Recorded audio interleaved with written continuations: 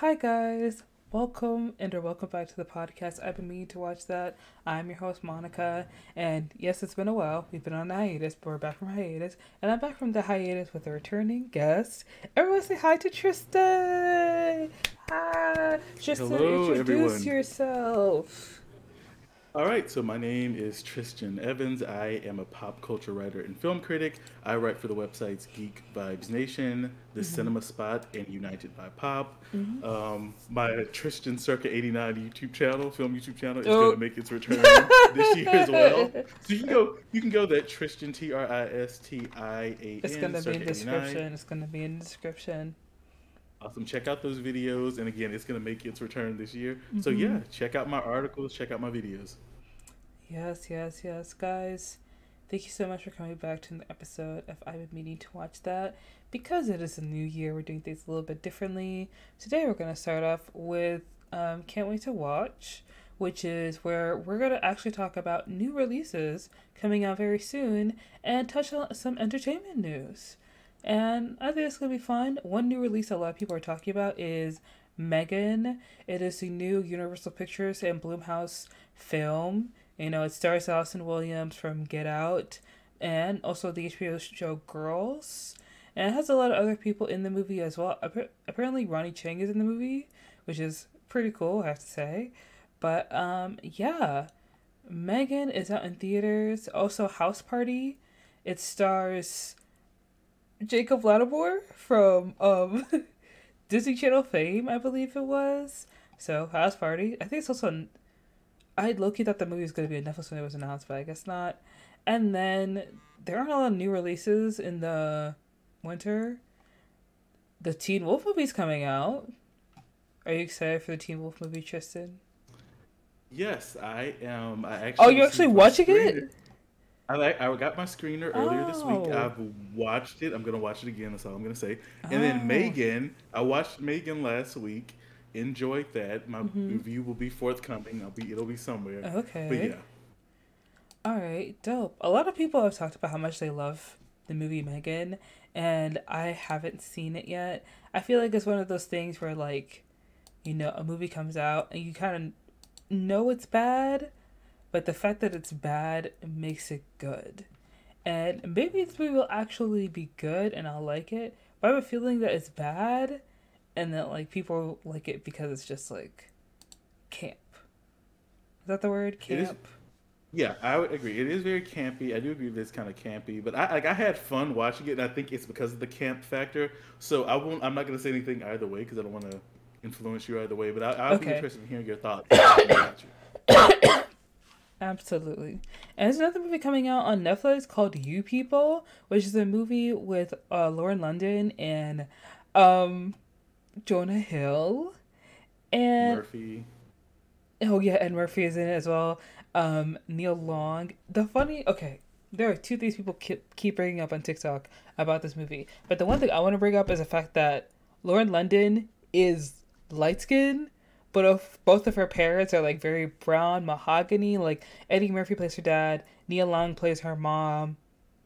Neil Long kind of looks like Lauren London, but not like her mom. I guess I don't want to play the whole like are they let me shut up. Lauren London's So one thing I told parents. myself, because I've seen this in real life, because I was like, I guess it could be the sort of thing where like, because like I have a sister whose dad was, who's very light skinned, and our mother, had my skin color, and my sister turned out light skinned. So I'm thinking maybe it's the sort of thing where like one of Eddie Murphy or Nia Long's parents was like biracial or light skinned, and there was a dark skinned parent. Whoever one of them took after the dark skinned parent. But, basically, it's like a recessive trait where they could have a daughter who's light skinned. I just because genetics are a funny thing. Yeah, I'm looking too deeply into this. I think the one thing that I found not strange, but I was watching the trailer for the movie. A lot of people said this on TikTok, and I'll just repeat it. A lot of people did not see Lauren London and Jonah Hill together as a couple, and I have to agree. Okay, on it, you can't just cast whoever you want to cast in a movie and just hope those two actors look well together and they mesh Have together. Like, chemistry. Yeah. yes. What happened to the chemistry test? They did not pass the chemistry test. They don't seem like they're dating. They seem like they're pretty good friends. Like, it's kind of like that thing where it's like, that's my friend right there. Or like, you the work friend you really like, where it's like, we cool, we friends in one area, and then the next area, I don't really talk to you. Like, that's my work friend. We don't hang outside of work. You know, that's my Right. friend Right. at like AA. We don't hang out with him anywhere else. No one needs to know I go to AA. It's like one of those things. So I feel like they don't they don't look like a couple. They They don't. don't. Like I like Jonah Hill, but like does he date black women? I don't believe so. So it's maybe I it's need not them. that, but it's like It's it, one of those things where it's like I need them to explain it in the movie. Like, is he just like super funny, or he just appealed to her because he was super different than guys she had dated before? You know, those oh some of those ways in which, you know, in real life you'll see couples that are mismatched, and you're like, well, then you get to know them, and it's like, oh, like you realize that there's deeper feelings, and you're like, oh, okay, well, this is what appeals to that person, like I hmm guess the better looking person, which sounds horrible, but I think it's but gonna be. I'm guessing it's gonna be one of those things, especially because Kenya Barris, the guy who's creating it, I mean, he writes comedy, so there's no way he's not gonna address that. Kenya Burris, the man who made Mixed-ish. I don't Hmm. mix dish, and he did something with Netflix that a bunch of people didn't like. Oh my gosh, I remember he had a show where it was his family, like his family, and everyone was light skinned, and then like Rashida Jones is in the show, and like Mhm. Rashida Jones is black, but when you first look at her, she does not look black. So everyone Mhm. was like, why does Kenya Burris' family look so light skinned? Huh? People on Twitter, I don't get too deeply into the threads, but people on Twitter are like, why is he so obsessed with like biracial She's story? biracial. Yeah, She's and they bi- were like, what? It was so funny. People have like really start. There's like Twitter discourse Oh my about god. this subject of like, why is he so like, I don't know. Yeah. I find it funny. Yeah. It's also kind of like, I've been watching a lot of newer shows lately. I'm trying to find my new comfort show or I'm trying to keep up with the times. And a lot of new shows that come out have um racially ambiguous leads. Yeah, Netflix Yeah. love that. Loves that. Netflix loves Even that. yeah, and like even it's just so funny because like speaking of Teen Wolf, Jeff Davis, like if you Mhm. watch that show, he did not mess with people a whole bunch of people of color on that show. And then the new show that's coming out called Wolfpack, which Mhm. he's executive producing and writing, Oh, um, yeah, Wolfpack. it has a racially ambiguous lead, but Mhm. again, all the leads are white kids. Like it's like the racially ambiguous guy, Mhm. two blonde hair, blue eyed white girls, and then a white guy who's gay. Because you know Jeff's always gonna have him a white gay boy in there, which makes sense because he's Ah. gay. But I mean, it's like you couldn't given us nothing else, Yeah. something new, something different. It's gonna be a Teen Wolf repeat. Like, come on now. No, you're right. You're right. That's that's valid. Ah, Jeff Davis. That's really why I'm not watching like Wolfpack or the Teen Wolf movie. I left that all behind in middle school. And also, I don't like how they did Arden Cho. She was right to speak up about how she Right. was treated unfairly. It's also not fair that like fans will like die for Allison, even though Arden Cho was like, Allison was cool. Allison was cool in the show. She had a bow and arrow. She was badass. She was super, super pretty. Like the actress who plays her is gorgeous. But Arden Cho, when she came on that show and she started doing all the like karate stuff, I don't know. She was killing Yeah. it. She Yeah. was great. She was amazing, and like, it's really odd looking because it's like so Jeff Davis, you really just brought in this Asian actress so that you could like use that mythology and all that stuff for the Oh. show. And then when you were done with her, you were done with her. And then let's not even get right. We haven't even fully addressed all the stuff she went through, and that stuff's gonna come Yeah. out one day, just like all the stuff Kat Graham went through is gonna Oh come out my someday. gosh. And it just has him looking really bad. And I know Jeff Davis is so scared that Arden Cho is really gonna start telling this. Only reason Arden Cho isn't talking right now because she doesn't want to ruin her chances, like her career opportunities. Mm-hmm. I know that man is scared she's gonna talk because if you go and watch, remember in 2020 when a bunch of shows were doing like those reunion Zoom calls or YouTube calls or whatever, or like Mm-hmm. just reunion chats. Yeah. Every time, if you go back and watch the Teen Wolf reunion chat, every time that girl open her mouth, homeboy is scared. she's like, I remember, there's one part where she's like, "Oh yeah, I didn't get a souvenir from set." He's like, "Oh yeah, I'll try to find that from." Like he's trying his best to please her because he's so afraid she's gonna, I don't know, like, Jeff, I see you, Jeff Davis, I see We you. see you, Jeff. All these white men in entertainment lately have been just like, Lord, like with It Sucks to Happen with Arden Show, and then Kat Graham, and then of course Candace Patton with The Mm-hmm. Flash. I'll never not bring that up. It's not fair that these shows with sizable audiences are so completely just like, there's no other word for it, just racist towards the, leads of color, especially the female leads. And Mm-hmm. they, listen, they show up, they do their job. Those women being, not white, or being in your shows and playing characters that are traditionally white, even though them being white has nothing to do with their story or is relevant to the character or story, like in any way, like you get so up in arms over it, and it's like, why? Why do you care? Yes, Candice Patton is playing the Flash's girlfriend. Cat Graham is a black vampire. You thought vampires were only white? Hello? Like, I Well, no, hate Kat it. Graham she was a witch. She was a witch on the show. Oh, I never watched the Yeah. show, so I don't even Okay, good. know. And a big thing that would happen, so like, first, like if you go and watch the show, in the first two seasons, you'll notice that all the witches are biracial women.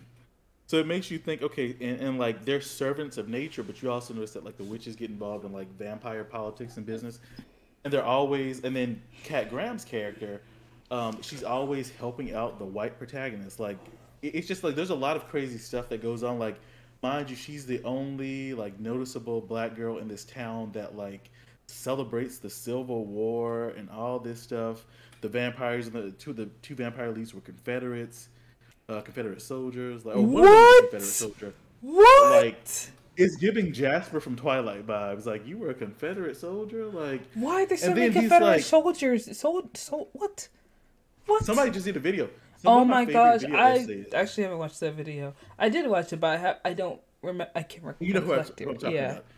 She made a recent video about it. She's like, why are so many vampires Confederates? That reminds me, I need to go watch that video. But yeah, it's Mm-hmm. Jasper, Damon Salvatore from the Vampire Diaries, and there was another guy. No, Bill. Yeah, Bill from True Blood. It really does beg the question: why do y'all want these? Like, why? Just why? But yeah. So the Vampire Diaries. Yeah, there's so many. I'm gonna send you some video essays that go over all the problematic stuff on that show because they're actually pretty good. Okay. I'm gonna be honest. I haven't watched this show. I don't know if I ever will watch this show because my time for being obsessed with shows that go on for way too long is behind me now. We have a job. We can't be watching TV every day after work. It's just not. Ugh, babe, we can't do it. Anyways, yes. Another news.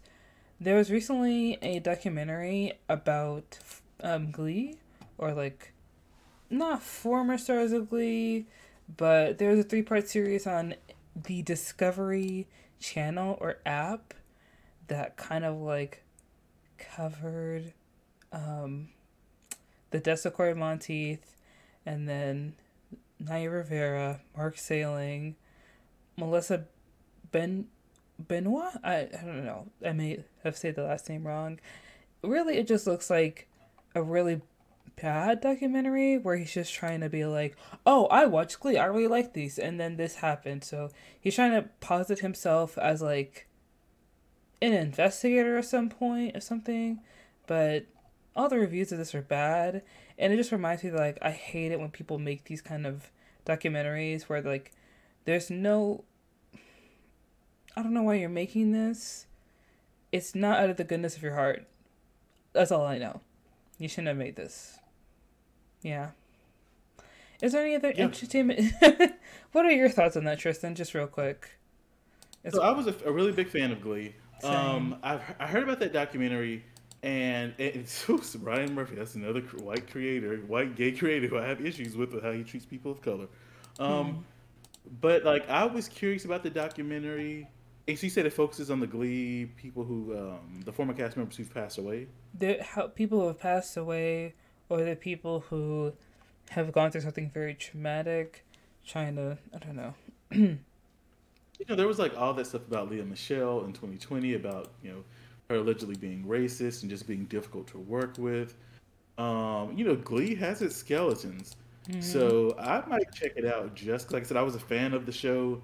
I'm just curious because and they've lost three of the former stars, one to a drug overdose, one to a suicide, and one to a drowning. So it's like dang, it's almost like a curse on that show. Where just and there was all this behind the scenes drama.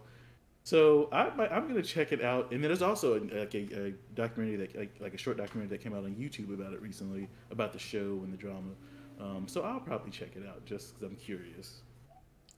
Yeah, I'm gonna say that I'm not because really, it's fine if you want to make a documentary about Glee, and it's true that this very popular show back that was first aired in 2009. I remember because I watched the first episode of Glee. I was in middle school. The show, I loved it. It really did shape who I am and how much I love musical theater. However, it's a bit tabloidy. That's what I'm gonna say. Hmm. It doesn't feel genuine. Of course, there's a lot of research behind it. It doesn't feel like a sincere look on these people's lives. It's more of like, look at this popular show. Now all these cast members suddenly and mysteriously lived terrible lives that came to a fatal end. Duh, duh, duh. It's like, it's not out of the goodness of your heart you're making this. Ryan Murphy, I don't know why you're doing this. Chris Coffer, I don't know why you're I don't involved in think this, sir. is Ryan Murphy involved because is he producing it or Oh, is he is so okay. In my notes, I put him as writer, but I think that was for Glee, not him yeah he's actually the being. creator. Yeah, he's the creator of Glee. Yes, I know that. I don't know why I wrote that down wrong on my notes. That's my bad. Yeah, yeah. I mean, I'm really going. I'm saying this because like, if you were on Glee and you were on that show the whole time, like Kevin McHale himself said that like he did not like the way that this was made, the docuseries, anything like that, and just called it trash, and that it wasn't. I understand where it's coming from because if I was on the show for like, how long was Glee on the air? It was on the Six, air for 6 years. Yeah. 6 years. If I was on the show for 6 years, and then so many people I used to work with had met fatal tragic endings. If somebody made a docuseries out of it where it was just kind of like exploitative, I'd be so pissed too. I would I would not be okay with this. Yeah. Okay. We need to move on. I'm sorry. I don't know why we're still talking about this. Oh. Let's go into the main topic of the podcast. Guys, we are talking about the worst movies of 2022. This month. Well, it's not really going to be this month because spent I've waited too long. Listen, this podcast is not coming out when I want it to come out, but that's okay. We're going to keep it moving. Listen, we are starting off the year with the best and worst of 2022. Starting with, right now we're doing worst movies. Yeah. So, Tristan and I, wow, that was really bad. You could tell him that this is so long. Oh my gosh. Why is this so bad, Tristan? I don't know. It was on track. And I was like, we were doing so good. So I was like, wait. I just thought we were about to. Because you were like, yeah, so let's go into the. And I was. You were doing so good. It went off the rails randomly. Okay. Worst movies of 2022. All right. I made a document. I put some notes on there. We can go. We don't have to go through them one by one. We don't have to go through them in order. Okay. But I will say this. I didn't watch a lot of movies in 2022. Your girl was working. So I didn't have time to watch a lot of movies. From what I saw, a lot of movies that came out this year were pretty good. Of course, there were some bad ones, and I was actually surprised when I looked at my list because I forgot that these movies came out this year. This year has felt so long to me. We started this year off thinking we were going to war. Like, babe. I kept saying last year, I was like, that Will Smith slap. Oh my I gosh. kept saying that was this year. Like 2022 felt so Out of pocket. ridiculously long. Out of pocket. You're right. Okay. Like a lot of those movies is like when I saw the tree put Firestarter on there, I was like, oh yeah, that was last year. I forgot that Like Morbius came out. last year, that one too. I looked at that. I was like, that was I 2022. completely forgot about that movie. Like, It's crazy how like wow. that how that happens like that. 'Cause I was genuinely like, wait, what? Okay, let's start. what? Let's look at the list right here. I think I'm gonna start with the one that I really just want to get off my chest and just move past, and that's gonna be Blonde. I remember when this movie first was announced, a lot of people were a bit excited for it, and there was a lot of promotion behind this movie. First of all, Ana de Armas is in the film.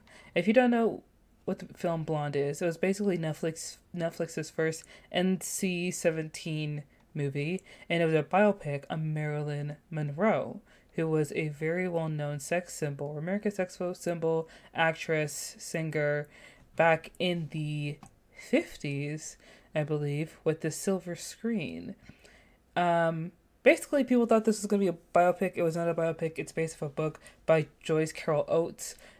Her book was not anything where like she had spoken to Marilyn, she met her, she did an interview of her, she took her own image of Marilyn in her mind of who she thought she was, and then wrote a book about it, and then they made a movie off that book. So it wouldn't be depicted as a biopic, but it's still like based off parts of her life, or the parts of life that the public knows, but nothing that like Marilyn Monroe had told us herself.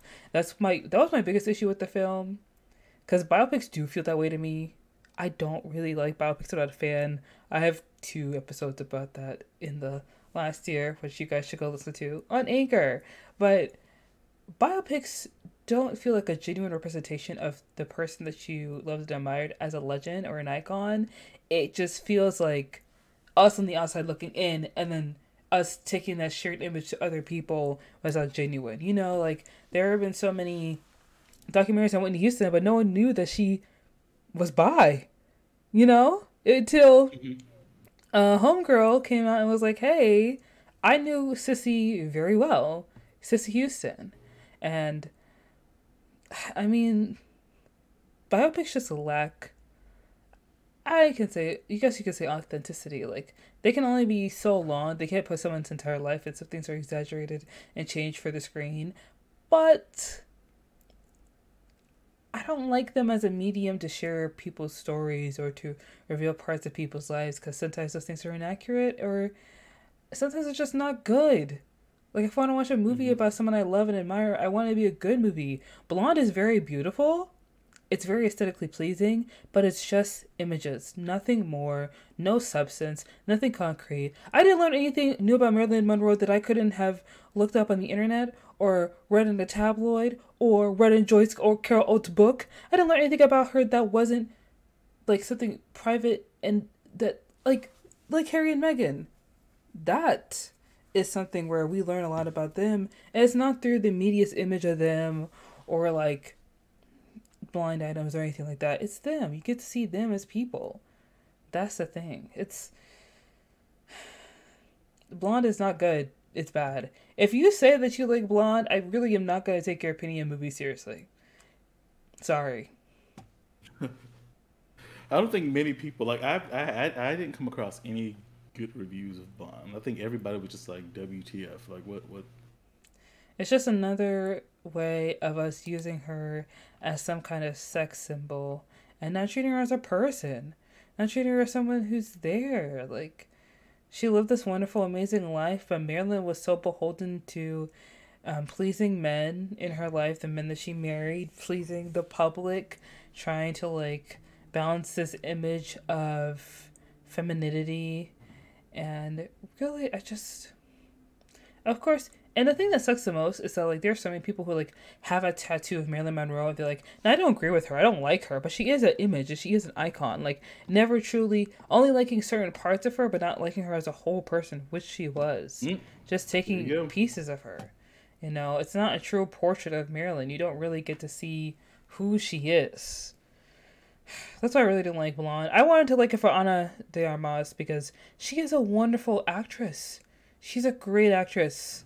But babe, what other things has she been in? She was in the new Blade Runner movie with Ryan Gosling. She was in Knives Out. I think that's where most people met her. She was the lead. Yeah, she was. Okay, that's yeah, that. Okay, and she was also in a movie with Ben Affleck. And she was also pretending to date Ben Affleck in the during the pandemic, in the very start of it. You didn't see that? You didn't see those pictures of them walking dogs together, getting coffee? Also, by the way, Ben Affleck is going to be in a Dunkin' Donuts commercial for the Super Bowl. Isn't that interesting? Go ahead with what you're saying. Sorry. No, I was just saying I never made that connection that was her. But yeah, I loved her in Knives Out. But like I said, I haven't seen Blonde. But like I said, I didn't check it out because people were just like, people did not like it. Yeah. It's one of those things where it's like, this is something for the general public who just want something to watch and don't want to think any deeper into something that they're watching. Like with Dahmer. Never should have been made. Absolutely should not have been made. But the general public ate that up. So, you know. Who cares? Ooh, lordy. Anyways, Tristan. He just won the Golden Globe for that. Oh my gosh. But no, what were you gonna say? Listen, I don't want to. Let's not even go down there. Don't freak that in. I also want to say, Evan Peters, please block Ryan Murphy's number. Please do it. That's what I'm saying. And you know what? When he won that Golden Globe, somebody said on Twitter, they were like, yes, he can fight. Because there was like this screenshot of like Ryan Murphy looking kind of nervous. Like not nervous, or maybe like, you know, Ryan Murphy is a very stoic person. I feel like a lot of times you see him at awards, he's like very like, you don't see him smiling or anything like that. Or it looks like he has like a permanent scowl or a frown. And so I think it was just his general look, but somebody screenshot them was like, oh, he's nervous now because now that Evan Peters has that Golden Globe, he's going to stop answering Ryan Murphy's phone calls. And I was like, I know that's right, Evan. Like, if this man stays having you in some kind of crazy role, but Evan Peters can play those roles pretty well, so that says something about him too. I really just want him to like do a rom-com, you know? Play a dad in a movie. Do something wholesome. Please, Evan. If you keep playing these deranged characters, I'm going to start to think there's something wrong with you. I'm just going to say that. That's funny because I'm like, can I see... At this point, I don't know if I could see him in a rom-com. Oh my gosh. Like, he would be the creepy dad. In a Nickelodeon film, like a Disney film. He wouldn't be able to be in a rom-com because then all the people in the audience will have seen him from like American Horror Story. Yes. He needs a complete rebrand. Like, we need to get this man some indie drama / comedies. You know what Evan Peters should start doing? He needs to start making music like the Wallows. Look at us being Evan Peters. He needs him a nice little like A24 film. You know, something really. Yes. He's a sleeper hit, something like that. Something that is strange and deranged and out of the box, but it's art. Yeah, A24 films. Listen, people who believe that A24 films, all of them are perfect, will eat Evan Peters up. They'll eat him up. And they'll spit him out. And when he gets to the rom-com, he's going to be a sellout. And then we got him. Listen, this is how we save Evan Peters from Ryan Murphy's grasp. We need to take this to his PR specialist, his publicist. I need him to become an indie, like an indie darling. We need him to do with indies in 2023 and beyond. Yes, he does look like Michael. Listen, Jesse Eisenberg, Michael Cera, Evan Peters. Yeah, I can see it. So what's our next worst film? I don't know, Tristan. You tell me a movie that you've seen this year that was absolutely terrible. What was the movie you've seen? See, some of these you have on the list, like Babylon and Halloween Ends. I don't think. Well, Halloween Ends. We'll go there. I don't think it was. It wasn't. Oh, I'm so conflicted about that film because, I mean, Halloween. What was the second one that came out last year? No, the year before last year. Halloween Kills. Halloween Kills. I enjoyed Halloween Kills, and I enjoyed the reboot Halloween 2018. I just didn't imagine it going in this direction. I didn't imagine Halloween Ends playing out like that. I think one thing that really frustrated me was that whole storyline with this new character Corey. They really set him up to take on the mantle of Michael Myers. Like, they really seem to be hinting at that, so much so that there seemed to be a supernatural connection between those two. All for Michael Myers to just kill him. Spoilers. Kill him at the climax of the film. So I'm like, so what was all this setup? So what was the point? Literally that Corey storyline. Right. What was the point? Why are we here? I feel like that was just such a waste. And then like his little romance with Allison, I thought that was interesting, especially because they seem to be setting them up to be like the new Laurie and um, the new Laurie and the new Michael Myers. It was giving Scream 4 and Scream Yeah. 2022 vibes, like the new generation.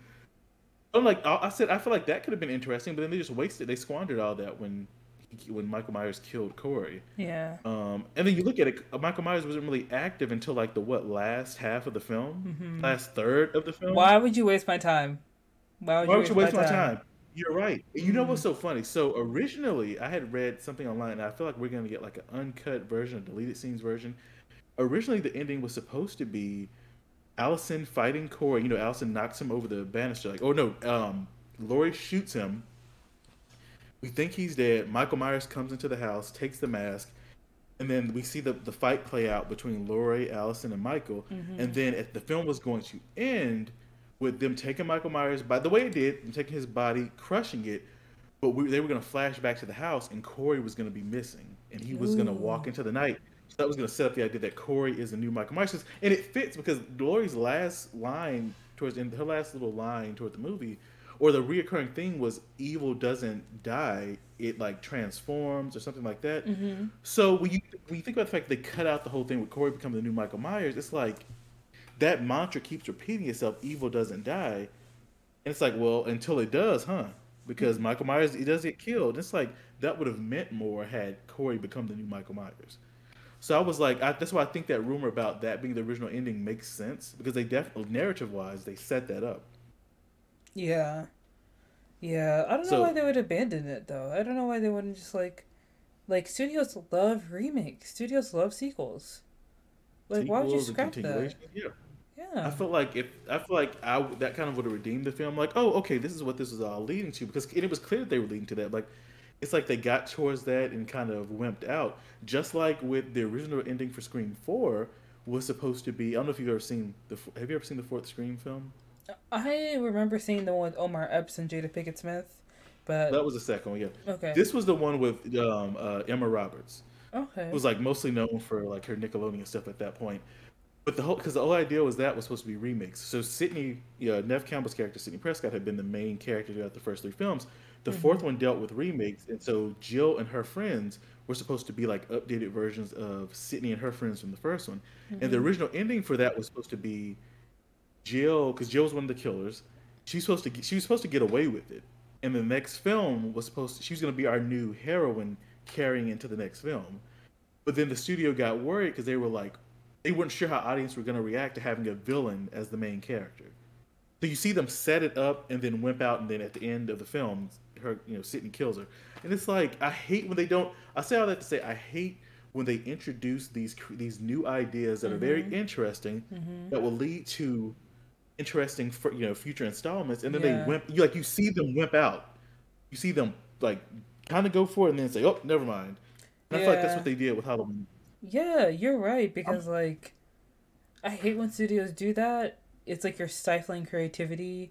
You just want to stick to exactly, something that makes something that's easy, something that just exactly. like cuts it off. They're like, you know what? We just needed three movies. We don't need to make any more. We've made enough money off of these. Like, let's end this here. Like all these themes that they keep repeating in these shows, and them just cutting them short is lazy.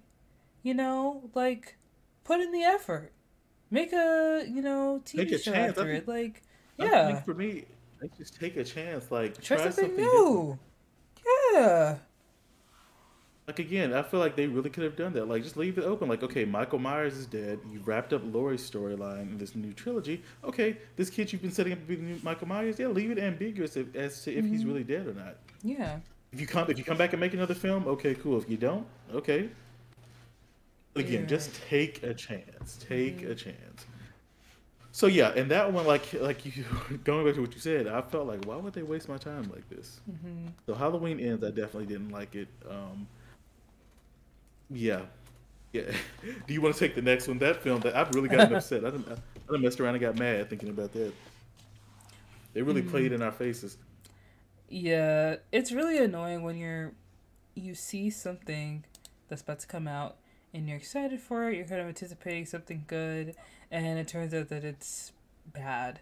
Like me, when I heard that there's gonna be a new Texas Chainsaw Massacre, I was kind of like, okay, sure. And then I started watching it, and it just got too gross and too bloody and not interesting enough.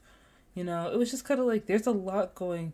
There's some things going on, and I'm interested, and I'm intrigued, and I'm watching it, and I'm gonna finish it, but I kind of don't want to because I don't like the worst kind of horror movies are horror movies that are bad, but they think the killing and excessive violence will make up for how bad it is. It's not.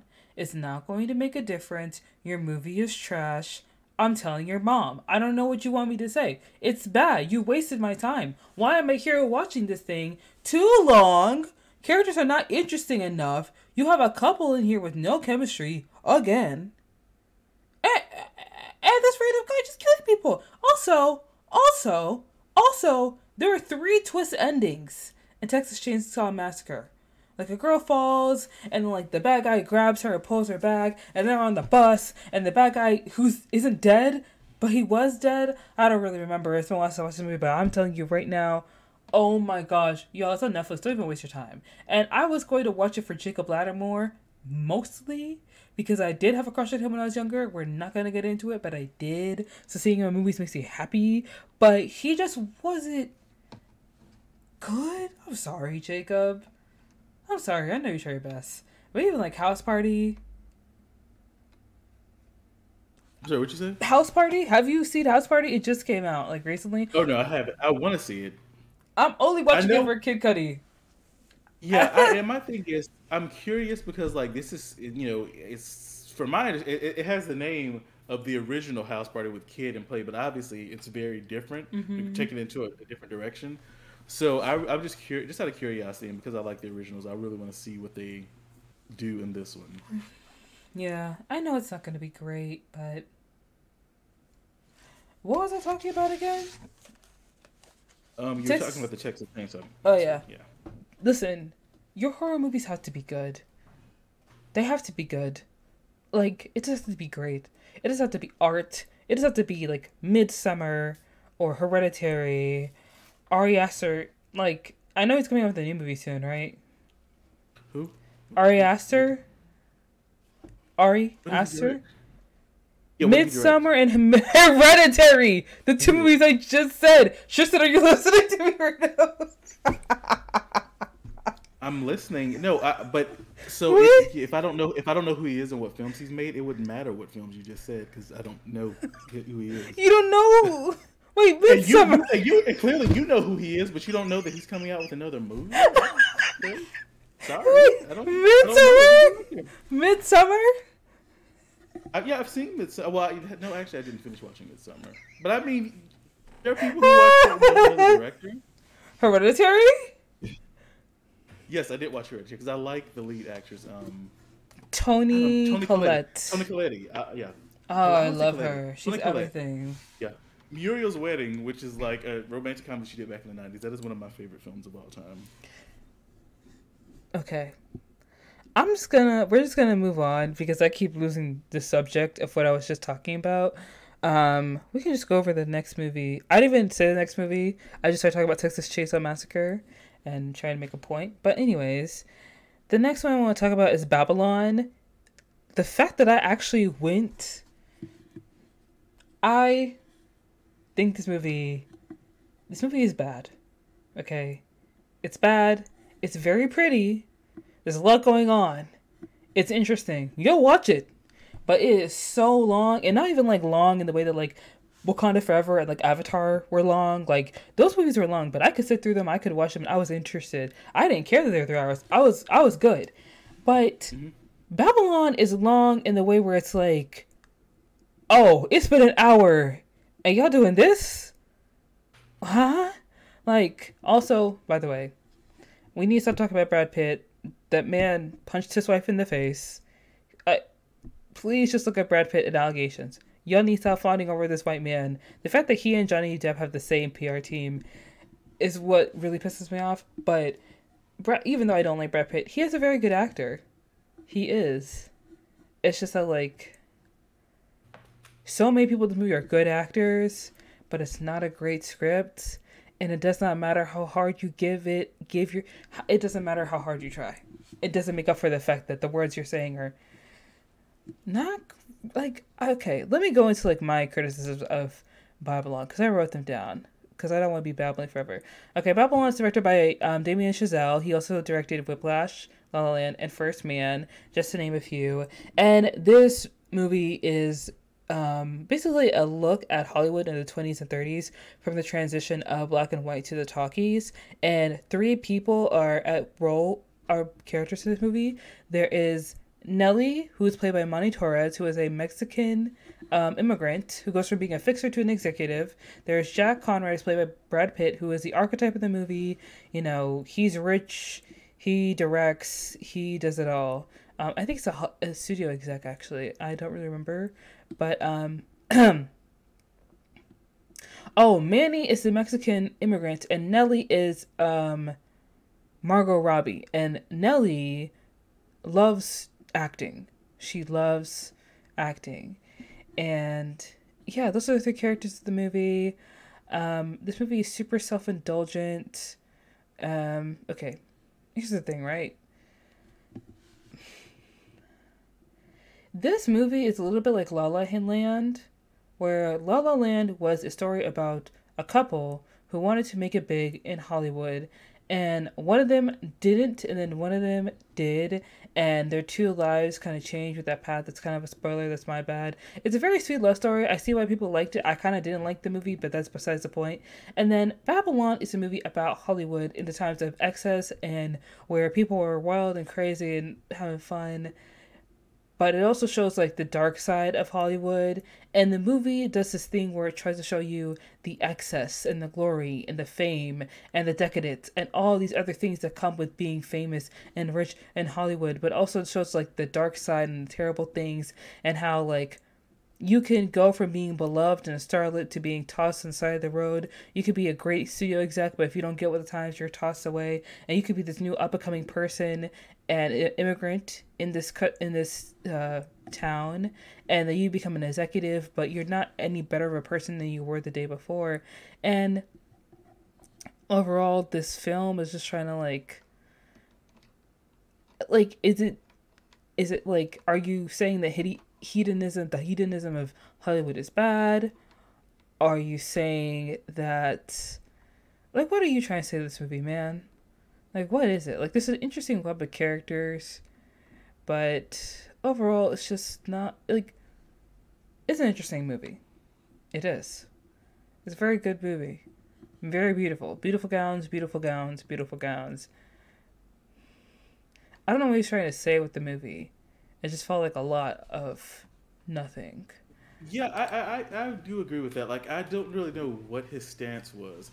It definitely is sort of like I couldn't figure out if it was like a love letter. I feel like it was a love letter to films, a love letter to cinema. Mm-hmm. But I'm like, is it a love letter to? Then I was like, okay, is it also a love letter to like the decadence and ridiculous? Is this parodying the decadence and ridiculous of Hollywood? I really love old Hollywood, like especially old Hollywood true crime. So like, I went into this film like looking forward to it, and I did love that aspect of it, Mm-hmm. especially because there's at the beginning of the film they're at that huge party, and there's that fat guy who's in the room with that girl who's he's killed or drugged or something. Mm-hmm. Like that's the actual reference to Fatty Arbuckle, who was like Mm-hmm. this big star, who killed this young actress. And was sentenced to jail for it. It's like little references like that. I'm like, oh, that's a reference to that true crime story and stuff like that. Like things like that, I appreciated. But yeah, you don't really know. It's like, what is his stance on? Is he parodying the decadence of that age of Hollywood? Is it a love letter to it? Like, and there were also things like like some of the storylines, like the black musician. I'm forgetting his name. Mm-hmm. His storyline was so far removed from all the other things that were going on. Like Yeah. we really didn't feature him enough. To the point where I was like, okay, you really could have cut his story out because Yeah. it's like every time we see him, it's like okay, it's like the beginning of his career. Then we get back to him, and it's like it's the middle of his career, and then we get back to him, and it's the end. But we're not seeing that stuff in the middle. Whereas with the other characters, we are seeing that stuff in the middle. We see how They're not interacting Manny's with each other really. and with Manny, like we see how Manny starts out Mm-hmm. as what, like an assistant, and then goes to becoming a producer. And we see his fall from grace with the female with what was her name, Nelly. We see her like she starts out as an aspiring actress. We see her reach her heights, then we see her fall from grace. Um, with Johnny, no, with Brad Pitt's character, when we meet him, he's already a star. But I guess we kind of see just kind of the up and down of his career. Like I feel like with everybody else, we got a full story. So with the musician, I was like, okay, what was really the point? So I feel like that could have trimmed some of them, but like there was a lot. I can say it that way. There was a lot about this film that could have been trimmed out because it ultimately didn't really add anything and just kind of muddled the story. Yeah, you're right.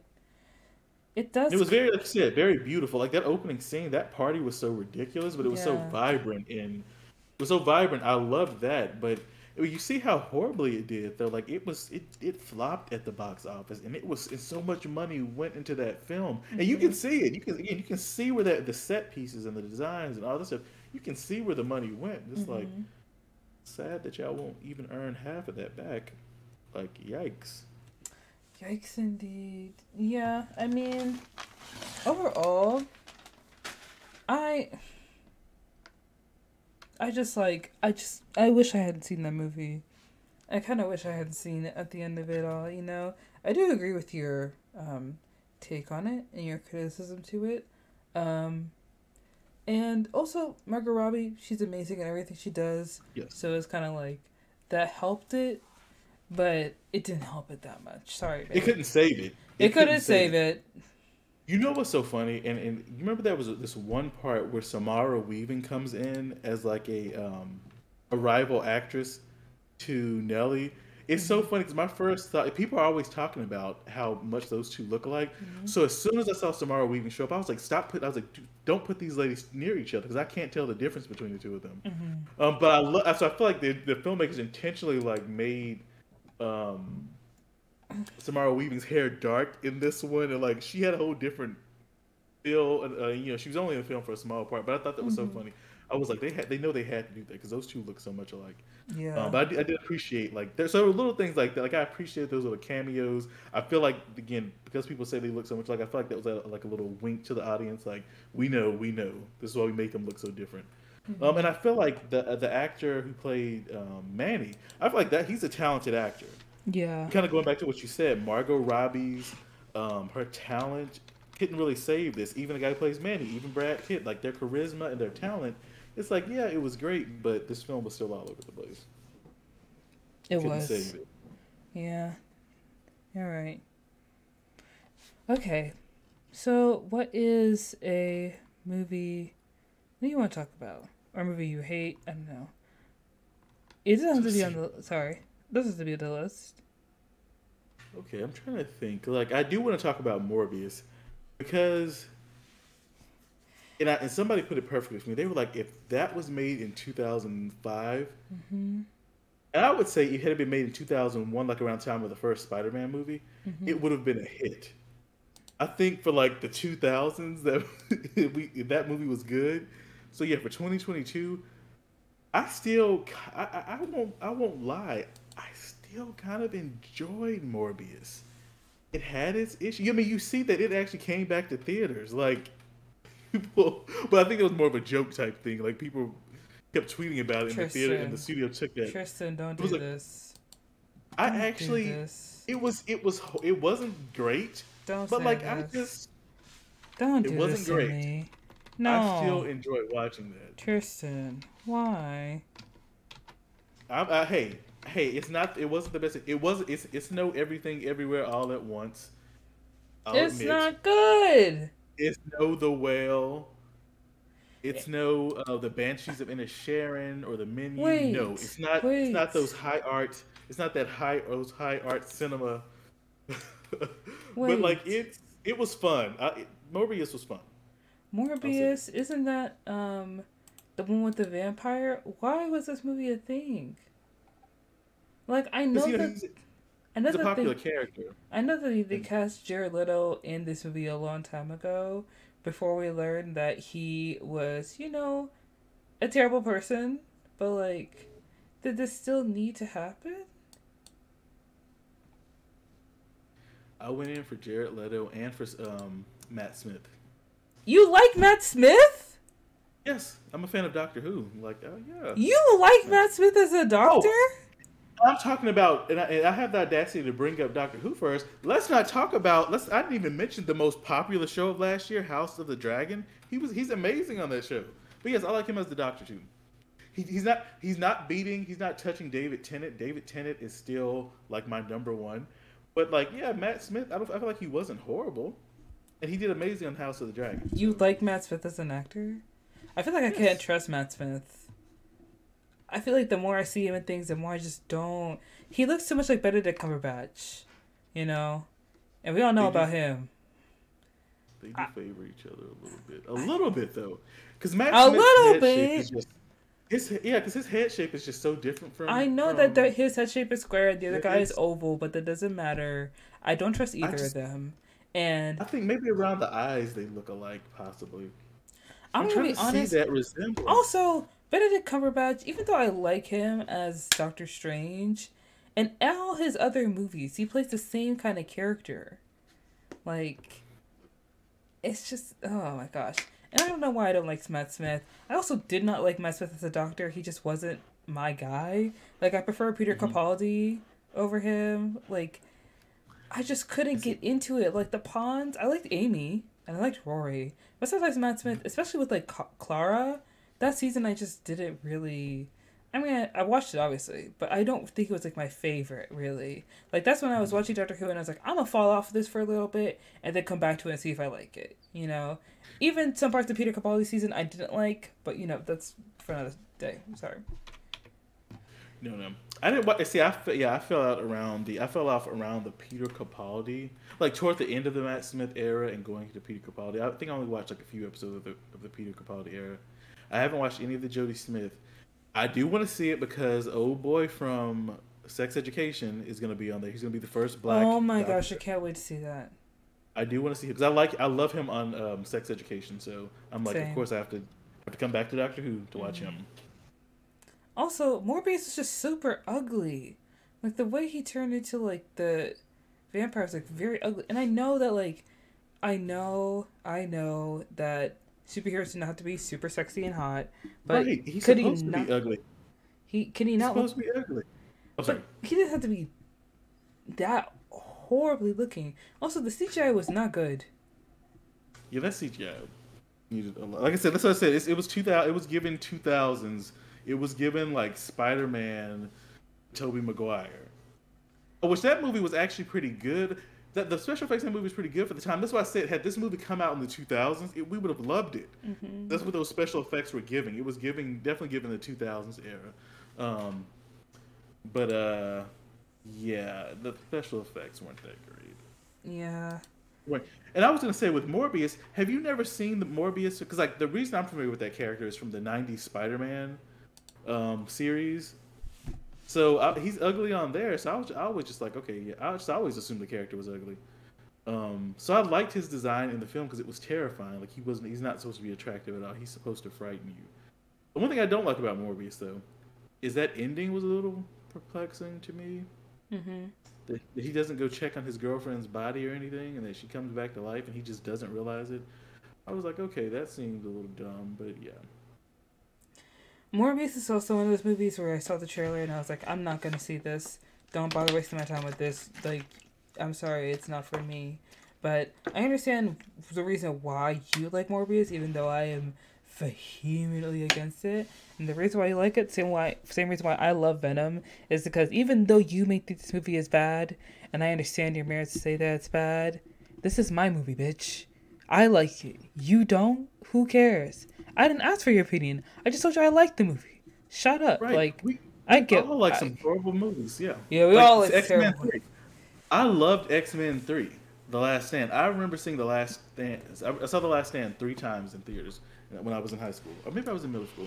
But yeah, I remember we went and saw it, and then there were two more times we were supposed to go see some other films, and we lied to my grandmother, and we told her we were going to go see. Oh my I think Hood. gosh. One of those times, me and my sister and her friend, we were supposed to go see Hoodwinked, which is Oh, actually that Hoodwinked. first one is a really good movie. Yeah, it But we were is. supposed to go see Hoodwinked, and we went and saw The Last Stand again, and then we went the third time. We went and saw it again. But like that movie's terrible. Like watching that, now I'm like, wow, that sucked. But yeah, we all have those cheesy movies that we just hold close to our heart, or just horrible movies that we hold close to our heart. So I think Morbius is definitely going to be one of those for me going forward. Yeah, I get that. I understand. Um, yeah, I mean, there have been a couple of pretty bad movies that have come out this year. Well, not this year, last year. And there are a lot of movies that I will die defending, like Eternals. Listen, the movie was good. I don't care what you have to say. I don't care how you feel. I liked Eternals. Maybe it should have been a miniseries, but we will never know. And See, and also, I agree with that. Or I feel like it should have been. I feel like like all the plot that we got that should have been two films. hmm also, I I saw feel like Amsterdam. That was gonna that movie came out last year, and it's also one of those movies where Margot Robbie is in it, but you know it's gonna be bad. But maybe you'll see it for Margot Robbie. And I did not see Amsterdam because I don't understand how all these really good actors were in the movie that was this bad and also poorly edited, weirdly shot, and directed by someone who is a terrible person, like incredibly abusive and just an awful person. Like, why is movie? Ryan? Who Hmm? directed it? Who Who? directed Amsterdam? Let me look it up. Who directed Amsterdam? David O. Russell. Okay. So you said he was a horrible person, right? I wasn't familiar with what he's done, like like abusive things that he's done. So he's been known to be pretty combative. He notably slapped Lily Tomlin on set during Like while God, film I Heart Huckabees. Um, yikes! What the? yeah, and he also like got into set arguments with Tomlin as well. And there are videos put on YouTube, and you know many people try to defend him and say like he's a good director, so like him being abusive, blah blah blah, whatever, isn't like doesn't matter as much. Actually, Mike Birbiglia, he's a stand-up comic. He did a whole joke about it in one of his stand-up specials. I'll try and find the video. I send it to you.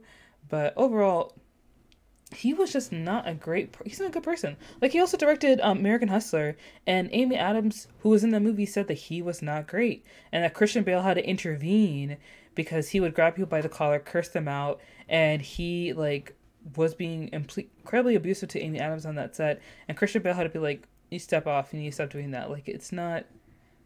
Okay, Yeah. I do. Okay, see. Okay, now that you mention American Hustle, I do remember hearing that controversy about the American Hustle director. So okay, so now it's connecting. Yeah. Okay. Um yeah, overall he's just not a great guy, and him directing Amsterdam and it being terrible is, you know, it's what you deserve. You trash man. Maybe you shouldn't be directing movies at all, huh? Okay. Yeah, don't get any of your money back. Also, oh my gosh, I saw this I need to stop reading blind items. Like I told myself I'd stop reading blind items and I would stop getting into gossip, but I heard this rumor on TikTok, and I'm gonna share it with you because I think it's true. Okay. hmm All right. So Taylor Swift is in Amsterdam.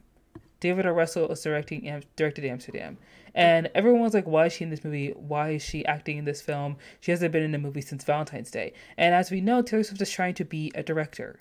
She directed the 15-minute short film of All Too Well, which I did not watch because I liked Taylor Swift when I was in middle school. I have grown out of it. I have moved on. Some of y'all need to do so as well. That's all I'm saying. Spotify is not therapy. Anyways, Taylor Swift wants to be recognized as a director, as a serious director. So what does she do? She cozies up with David O. Russell. David O. Russell knows people that are Oscar voters, and he knows people that put certain films a certain list for the Oscars, and she wants to be a contender for Best Short Film at the Oscars. David O. Russell knows those people. So what does she decide to do?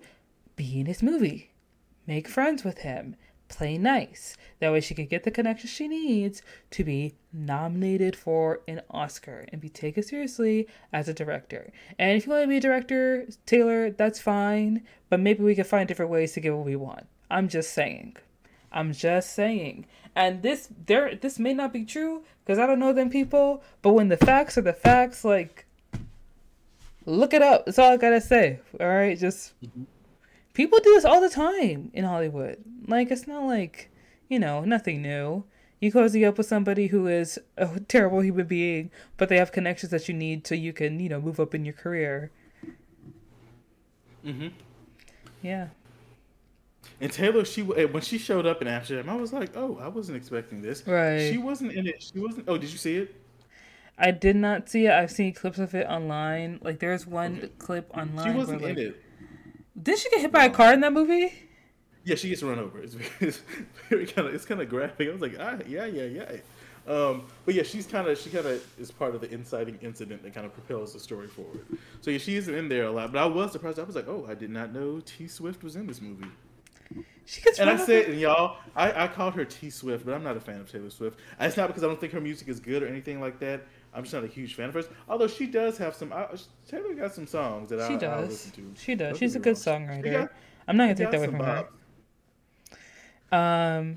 That's so funny. Like, you're in a movie just to get run over? Really, Taylor? Girl, we're better than this. I know you got a lot of Grammys, but come on. I probably would have said no to that. I probably would have said no, but anything for the plot, I guess.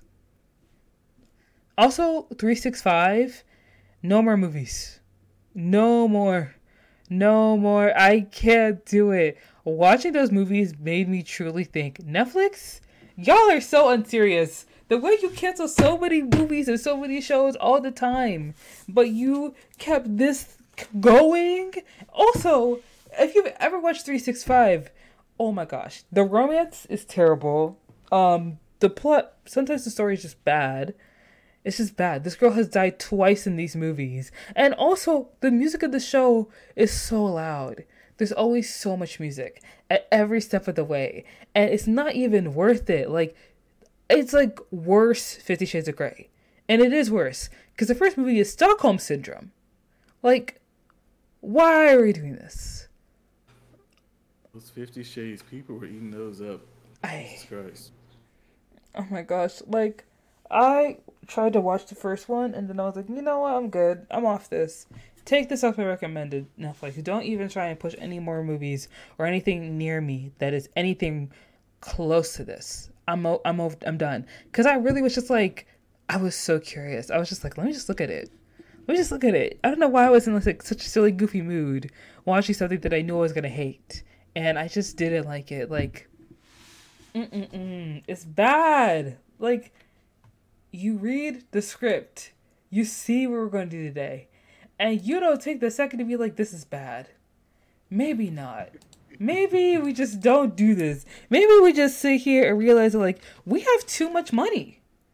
We have too much money for this. I mean, seriously, this needs to go somewhere else. And also in the second movie, there was a new guy introduced, and also this whole movie feels like a long-ass music video.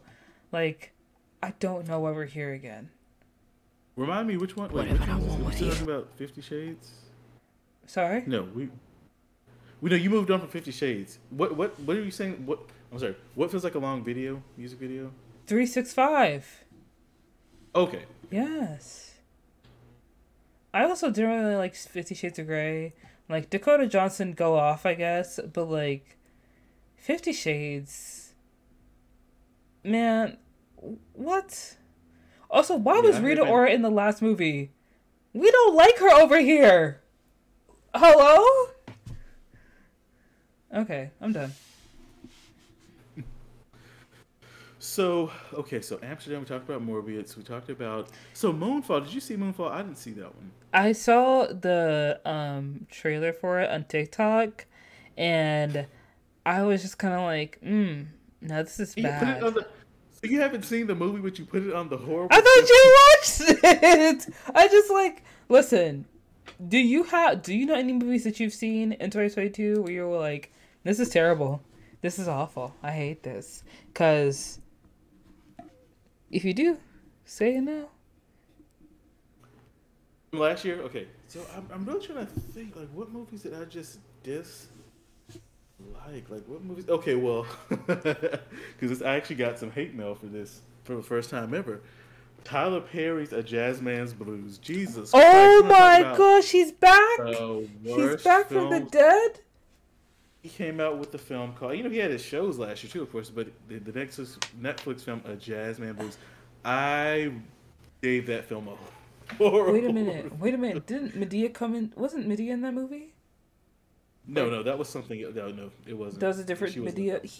The fact that he said he's gonna retire Medea and then didn't retire Medea, it's like, Yeah, sir, he brought you her are a back. billionaire. Hang it up. Yeah, Jazz Man's Blues. That was horrible. Like, just the writing. He has good ideas. It's just the writing was horrible. And then, Yeah. like, he makes the same old choices. Like, Yep. and I'm just like, it is so funny because a part of the film, it starts out in the South. Mm-hmm. There's this girl who's white passing, whose parents speared her away to the North, and she marries this white guy. But she fell in love with this guy named Bayou. Again, this guy named Bayou. I'm like, that name is just bothering me. And then her nickname was Bucket. I forgot why because she was found in a bucket, so everybody called her Bucket. I mean, just horrible. They called her Bucket because she was found in a. But anyway, so it was so convoluted. Like, she moves to the North, and then she comes back. She's marrying a white man who believes she's a white woman because she can pass. Her and her mother can pass for white. But then Bayou eventually went to the North. He became this musical act because his father and brother left to go to Chicago, and then he eventually goes to Chicago because he has to because he almost gets killed for messing around with this woman. And then it was he like I was in my review I was talking about different things Tyler Perry could have done to really make the story different. I think instead of her coming back to the South, what if Bayou went to the North, met her,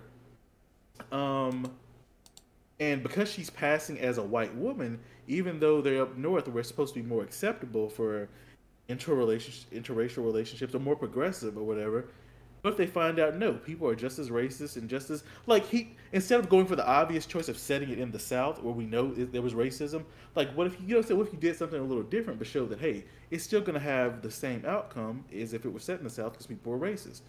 I'm like just those little things like that where he could actually set himself apart and do something fresh and new, but he always goes for the obvious storytelling choices. There's no nuance, there's no depth, and in a very perplexing move. So this woman is biracial. Her mom's biracial. Mm-hmm. Instead, and it's obvious, but then again, the film is saying they can pass for white. So at the end of this film, we see this woman. She's elderly. He cast a white actress instead of just casting a light-skinned elderly actress and just saying that she's it's the same. He actually cast an elderly white woman. So I was like, sir, why would you do that? Why would you do that? This woman was obviously biracial. Oh, Tyler. But then you want to get believable at the end by casting a white older actress to portray her in her elderly years. I'm like again, just perplexing stuff like that. I was like, why would you do that? Tyler, what are we doing Horrible here? directing. Horrible writing. The actors were so. He found some newcomers, and with both actors, the leads, I feel like on a better project with a better director with better writing, they can probably do a lot more. But oh my god, that film was that was the worst film. That was my first review because usually when I write reviews, I'll try to find something positive about a film and really praise it. Mm-hmm. With that one, I was like, no, this is a 5 out of 10. It was horrible. I can't do this. And somebody emailed me just going off on me about it. I got my first bit of hate mail Oh about my that gosh. review. Tyler Perry fans are brutal. Yes, they were going in on me. And then, so on our website, Geek Vibes Nation, they'll have the critics rating. And then below that, you'll have where the audience can do their reviews. 50 people, because they'll show you how many people do the vote for the audience reviews. 50 people came in there and got that film up to a 10. Like I had it at a 5. The audience review was for a 10. They were like, "Nah, bro, you ain't gonna, you're not gonna disrespect Tyler like that." I'm like, "Yikes, y'all! Like, it's just a movie, Dang. a horrible movie." But yeah, that was my worst film from 2022. Tyler Perry has too much money not to be high. He doesn't want to hire writers, and that's ridiculous. He has too much money to make these terrible movies. Yeah. And case in point, okay, so like for example, that show Sisters. Tyler Perry. Okay, so you're writing about a group of millennial women. You are not a millennial, sir, nor are you a woman. Why wouldn't you want to bring in at least a few millennial black female writers to kind of make sure your perspective is, genuine, and obviously that age group would be able to write about that. That's their truth. So why wouldn't you? But that shows you how full of himself he is when he, as a 50-something-year-old man, thinks that he could write about the modern 30-year-old black female professional. You don't think it might behoove you to actually bring in some young black female writers who are literally living the stuff that you write about? And I bring that up because there's all this stuff about, especially in the book world, about like own voices and people writing their genuine experiences. Like you'll have a white writer who writes about a black kid in the hood and it becomes a bestseller. But then you have a black person writing that same story, and it's like crickets. And so it's like, so if we're going to talk about people writing, people being held accountable, and just even in the world, of TV and film, like writers getting to write these diverse characters and getting it wrong and making it stereotyped. I mean, we need to hold black writers we need to hold them just as accountable. Like again, a 50-year-old man needs to have that authentic perspective in his writer's room. And it's not even about man, it's not even not just about him being a man and him writing female characters, because he has the show Bruz. That's about 30-year-old young black men. Like, Tyler, you're in your 50s. Yeah. The challenges you faced are different. The challenges that young people are facing today is different. So I have a lot of issues with Tyler Perry. That's my trigger right there. I'll spiral and go down a rabbit hole talking about that. But yeah, he has too much money to be making those horrible films. I'm gonna say this right now. I actually did not know that Tyler made, like, I didn't see this movie. Like, it wasn't on my radar. Like, I knew about the one movie he made, the other Medea movie. The movie he made that was actually, like, with Medea in it, and that was annoying, but I didn't watch that movie. I didn't know that he made a movie called Jasmine Blues.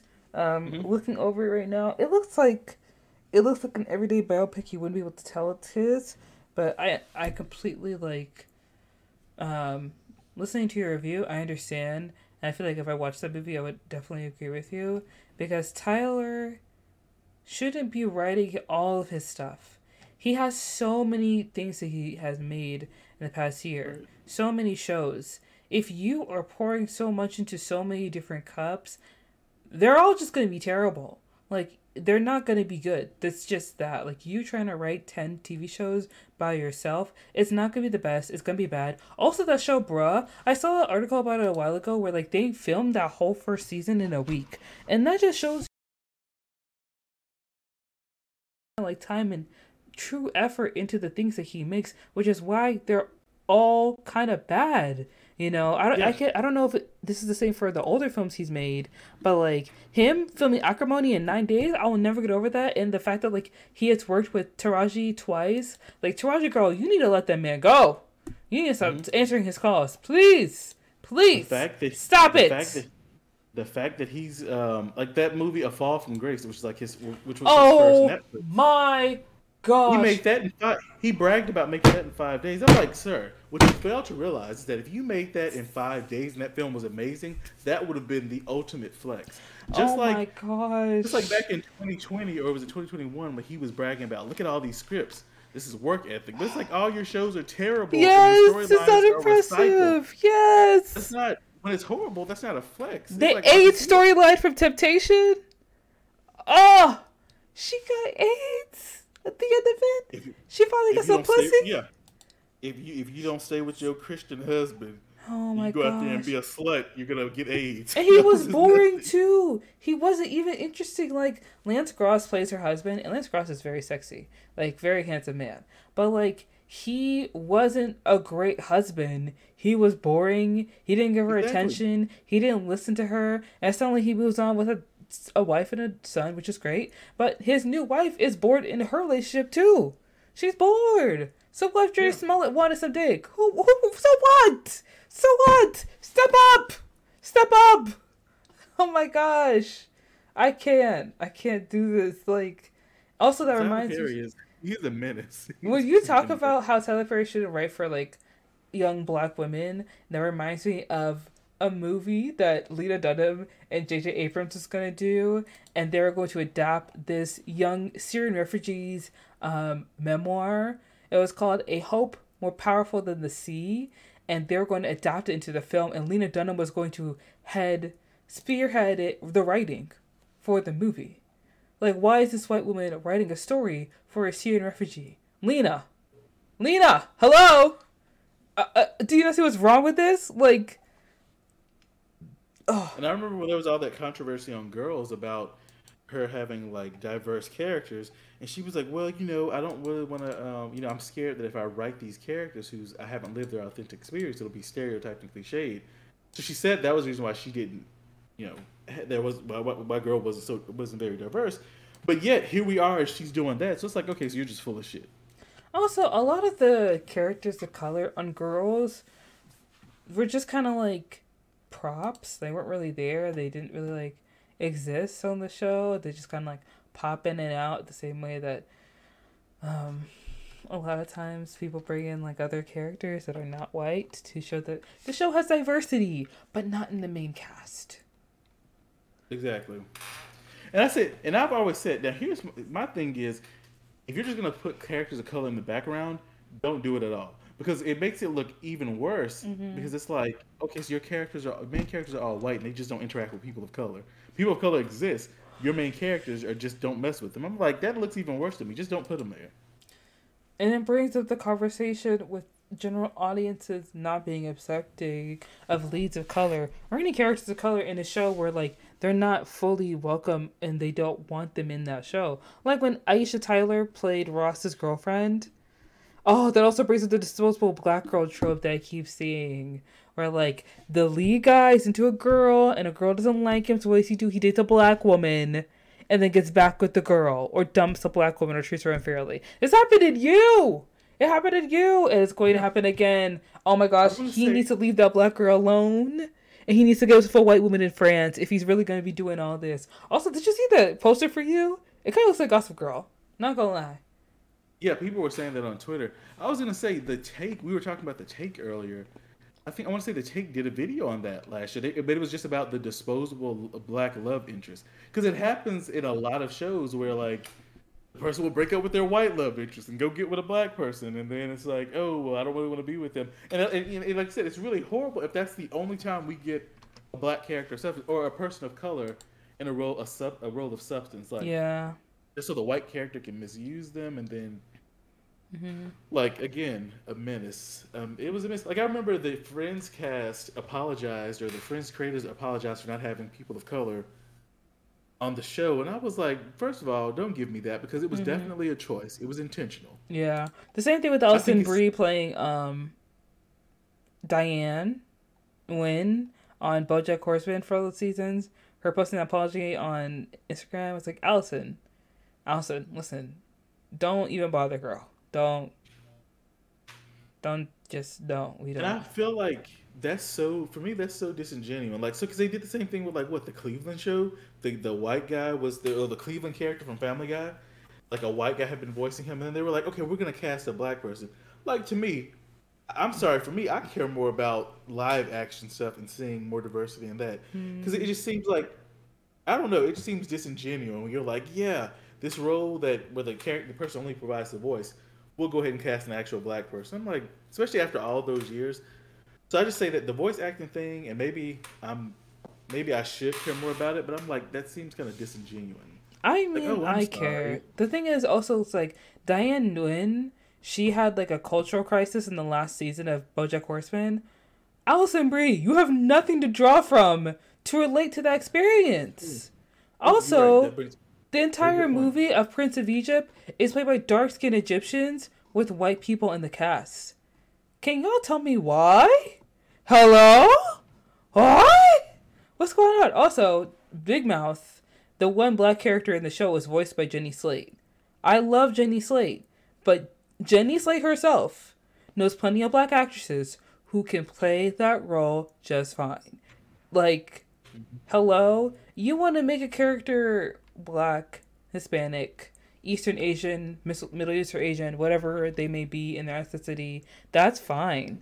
But if you start making their culture and their background a huge part of their storyline, and it's voiced by a white person, then it's like, you know what? No.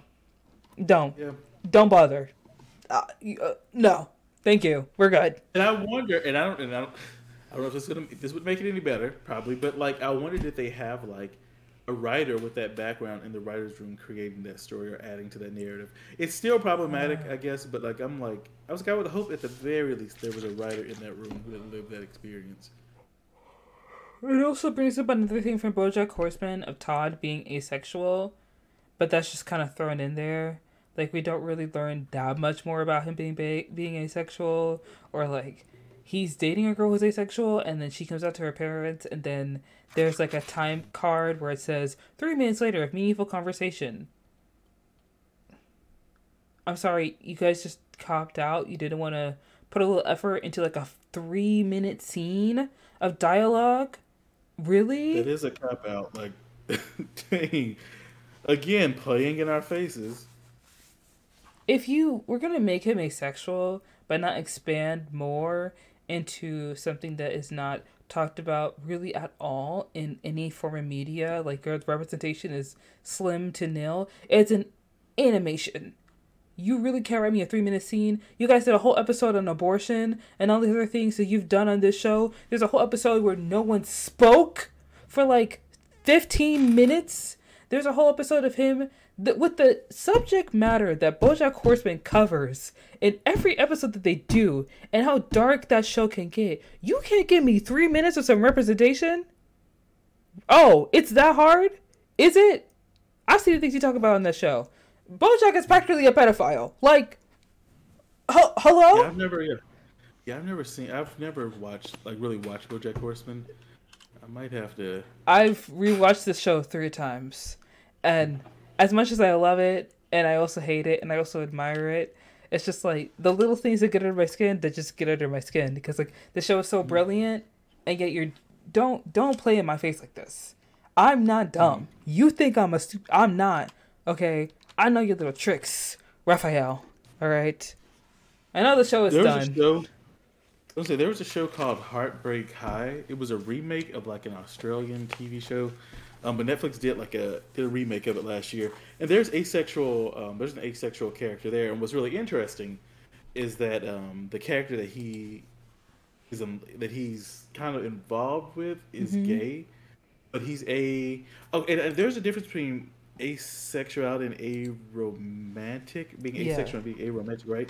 Because his character, he has feelings for the gay character, his love interest. But he doesn't have he doesn't want to have sex. Mm-hmm. So which one is that aromantic or asexual? I don't want to get it wrong. Basically, he's in that realm of things. Yeah, he's asexual. Okay, asexual, okay. Yeah. Overall... So I brought that up just to say that was some representation that I had never seen before. And I was like, and the way they use it in the storyline to kind of, it's a divide. It kind of divides these two characters. I was like, oh, that's interesting. So, Heartbreak High, y'all. If you haven't seen that, it's pretty good. Okay. And now I feel like we've gone over all of them in pretty good detail. Mm-hmm. I feel like we've touched on a lot of them. I'm good. I don't really want to talk about Firestarter. It wasn't that great. Zac Efron, I don't know why you're in this movie. I love you, King, but this movie was not made. This was not for you. Like, Zac Efron is Zac Efron is a very attractive man. Listen, man, you don't need to be playing dads. Alright, listen. Maybe not in this. Maybe this movie wasn't it for you. Maybe the next one will be better. We'll see. But yeah, guys, we have spent a lot of time talking about the worst films of 2022, talking about a plethora of other things. I can't remember all the things we talked about. But now we're going to get into the last segment of the podcast, which is called My Watch List, where we talk about movies and TV shows that we can't wait to see that are coming out soon that we've put on our watch list.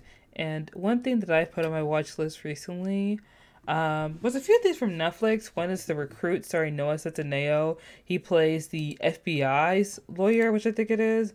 And, you know, not a huge fan of the FBI, but I'm going to give it a shot. It's a TV show, you know what I mean? We're here to have some fun. And Sandman is also a movie I've been meaning to see. It's on Netflix. And it's also a new reality show on Netflix. It's called Pressure Cooker. And it's basically like, it's like Big Brother and Chopped put together in a reality show. So Pressure Cooker, that's on my watch list. Hopefully I'll get some time to watch it soon. Tristan, what are some things that are on your watch list? What are some things you can't wait to watch? So, Wolfpack, which I mentioned earlier, is being done by Jeff Davis. Again, he let me down with Teen Wolf, but and actually with Wolfpack, I received the screeners for episode 1 and 2. I've watched episode 1. I'm going to watch episode 2 tonight. I'm interested in seeing how the rest of that season plays out. So I have my problems with Jeff Davis, but I'm going to watch that show. Give it a shot. I'm complete trash for supernatural teen dramas. Anybody who knows me knows I'm trash for that kind of stuff. So so that's on my watch list. Mm-hmm. Mayfair Witches, over on AMC and AMC Plus. I got the screeners for the first 5 episodes, and it's going to be an 8-episode season. So I can't wait to get to see those last 3. So that's definitely on my list. Films, I'm really looking forward to Ant-Man. There's a film coming out next Friday called When You're Finished Saving the World, which stars, oh god, he's one of the kids from Stranger Things. Finn Wolfhard and Julianne Moore. It came out. Oh. We're looking forward to that dropping in theaters next week. It was a Sundance darling last year. It's finally getting its theatrical release. I'm gonna check out House Party because again, I loved the original, and I know that they're going in a new direction. Want to see how different it is, and if it's actually kind of decent. As far as TV goes, no wait, Ant-Man. That's another movie that I'm really looking forward to. That drops next month, and also Missing, starring Storm Reed and Nia Can't wait Long. for that. And now I'm suddenly blanking on TV shows that I'm looking forward to. But so yeah, those are 4 films though that I'm really gonna have to check out and review. Oh, TV show Mayfair Witches. I want to finish season 1 of the Mayfair Witches. I received screeners of the Wait first a minute, 5 is that the episodes. show with the whole Episode girl 2. from Percy Jackson? Yeah, she's Alexandra? the lead. She does a pretty good job, and she was nominated for like a Golden Globe for her work on The White Lotus. So she's really getting some recognition. She was in The White Lotus season 1. It was like a Golden Globe or an Emmy that she's been nominated for. So like she's really getting some notoriety, and she's really good in the Mayfair Witches.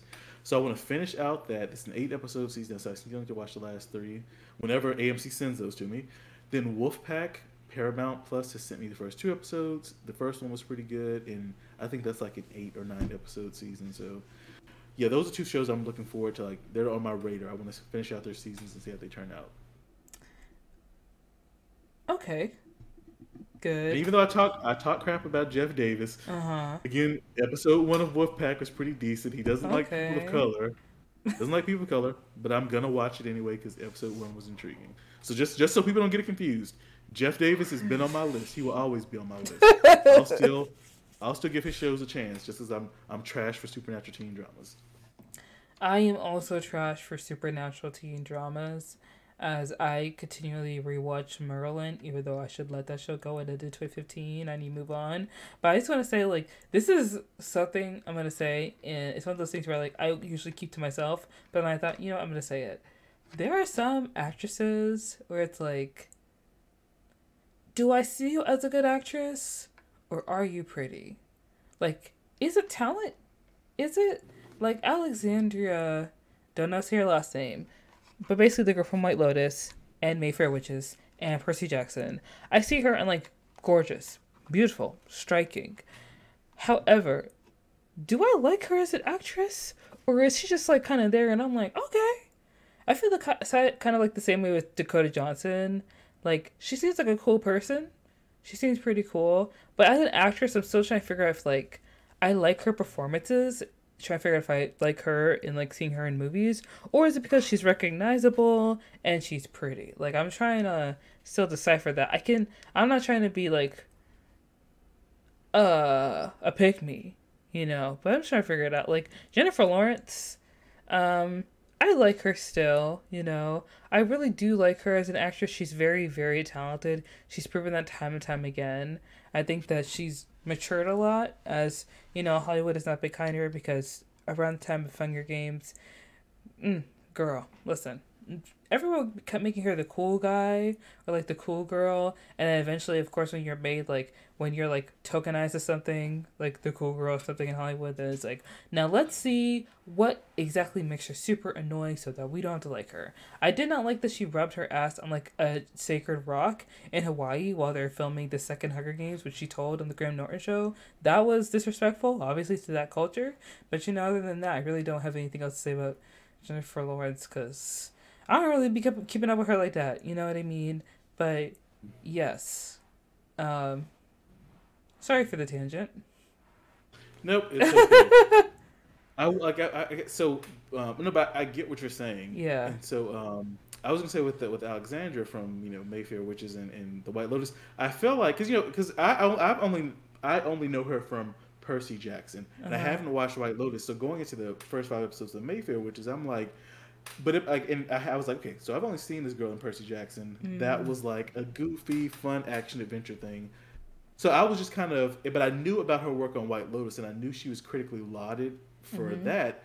So I went into Mayfair, which is expecting her to be good, and she is, and she does a good job. But it also kind of leaves me wondering, like, dang, is it only because I know that you've been nominated for an Emmy or a Golden Globe? Is that the reason why I'm already telling myself you're going to be good? You know what I'm saying? Like I've already made up my mind that she's good, or is it?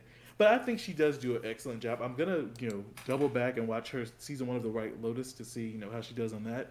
But she really did impress me on the Mayfair Witches. I was like, because going into it, I was like, I don't see her playing a doctor. But again, the last time I saw her, she was playing a demigoddess. So, but she does an excellent job. So, but I do get what you're saying. Sometimes you're like, do I just like you, or are you actually talented? Yeah, I think you might be right because there have been times where an actor or an actress is something that is objectively bad, and you're like, "Ooh, baby girl, what's going on?" But like, I think for me, I try to give people a chance. Like Kristen Stewart, I was never on the hate train with her because, like, even though I didn't like the Twilight movies, I didn't think it was her fault. I like the books. I just assumed that the movie was bad because book to movie adaptations are just bad. I didn't like think that she was a terrible actress who ruined the movies. That's not it. Like she was just doing her job. And Kristen Stewart is a good actress. She's a great actress. That's one of those examples where like sometimes when you're in a bad movie or a bad TV show, people just assume that you're a terrible actor. But you're not. You're a pretty good actor. Like a wonderful one even. I do have to say, I am hoping so badly that Jacob Elordi ends up being Hollywood's new darling. Because even though he plays an abusive dick on Euphoria, and like maybe I shouldn't be voting for this tall white man, listen, I want him to prove himself. I want him to like take on some roles and show us that he can do it. I want to see it. Like obviously, like if you were being that terrible of a person on television already, you have chops. You've already got it. I just need you to show it outside of Euphoria, please. Please, please. Because Barbie already left the show. I know Zendaya is about to leave that show. Why would I watch season 3? Why would I give... Like, Zendaya has her Emmy and her Golden Globe for both seasons. She's good. Doesn't she have at least... Does she have 2 Emmys or 2 Golden Globes? She has 2 of one of those awards, right? Yeah. I'm pretty sure she has 2 Emmys. Yeah, because our point, you're like just to your point, like oh girl, she. I'm so sorry. I don't know if you can still hear me. No, I can. Okay, my headphones were just out. So, to your point, like she's on the rise. She's not gonna do too many more seasons of that show. And it's just crazy. Let's not even get on. We might need to have a Euphoria episode because season two, Oh it my had its moments. gosh. I actually But did a like just Euphoria the episode, but you know what? I'm always down to another because Euphoria, that show is wild. it should be studied how shows can go from like just like this is an old show. I don't know if you remember this. There was a show called Heroes. Season one was amazing, and then season two it just dropped. And I feel like the same thing happened with Euphoria, where it's like there should be a study about shows where like the first season is amazing, and there's just this drastic shift going into the second season. Mm-hmm. Like that Euphoria should be studied in that way because that second season was just, mind you, there was some. I was kikiing throughout that entire like the I don't know if kikiing is the word. Like I was laughing and stuff like doing that play scene. Like there was some funny stuff in season two. Oh, that play That play scene? is iconic. The Oh whole my play, god. the two-part play episode was iconic. I still cackle and kiki about that one because it was funny.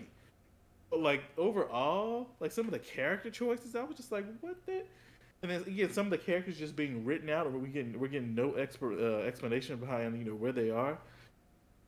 The whole thing with Jacob Elordi's character and Sydney Sweeney's character getting together, like, Yeah, that was kind of like, although why I did that kind of understood happen? it, I kind of she's easily manipulated, and she's just, and then he needed somebody to control, and so it's like it was kind of a perfect storm. I was still just like, wow. I feel like that was like a season three type of thing, where like, come on, set it up in season two, where we're kind of like, oh wait, are they gonna get together? That'll be random, and then you can hit us with that in season three. I feel like that was like a later season kind of thing, and it was like, okay, wow. I would have enjoyed a season of like Rue and old girl being happy before the whole breakup of that. Everything. Man, oh my gosh, what was going on in Euphoria? What were they But y'all, we doing? were y'all, we were wrapping up. We didn't sit. We Oh my we started gosh. rambling. We got so far away from our ending, Oh but my yeah, god. come Gu- back because we have more to say. Clearly, Guys, thank you so much for listening to this up. Thank you. Thank you so much for listening to this week's episode of I've Been Meaning to Watch That.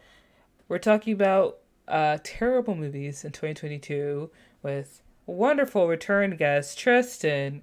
Guys, listen. Look in the description. You'll see all kinds of things. You'll see Tristan's socials, a link to Geek Nation, get Vibes some Nation, Gape the, Vibes cin- Nation, the Cinema Spot in Cinema United by Pop, Spot. Yep, all all the that. sites that I write for. So yeah, and check me out on Twitter, Mhm. and event and on YouTube. I promise I'm going to be posting more videos. Go check out my Mhm. old ones. Mhm. And guys, don't forget to like, share, and subscribe. Rate us on Spotify, rate us on Apple Podcasts, listen to us on Anchor, and also support the podcast now with the Patreon. Yay! Come support us on Patreon. Thank you so much for listening to this week's episode. I'll talk to you next week. Goodbye. Bye.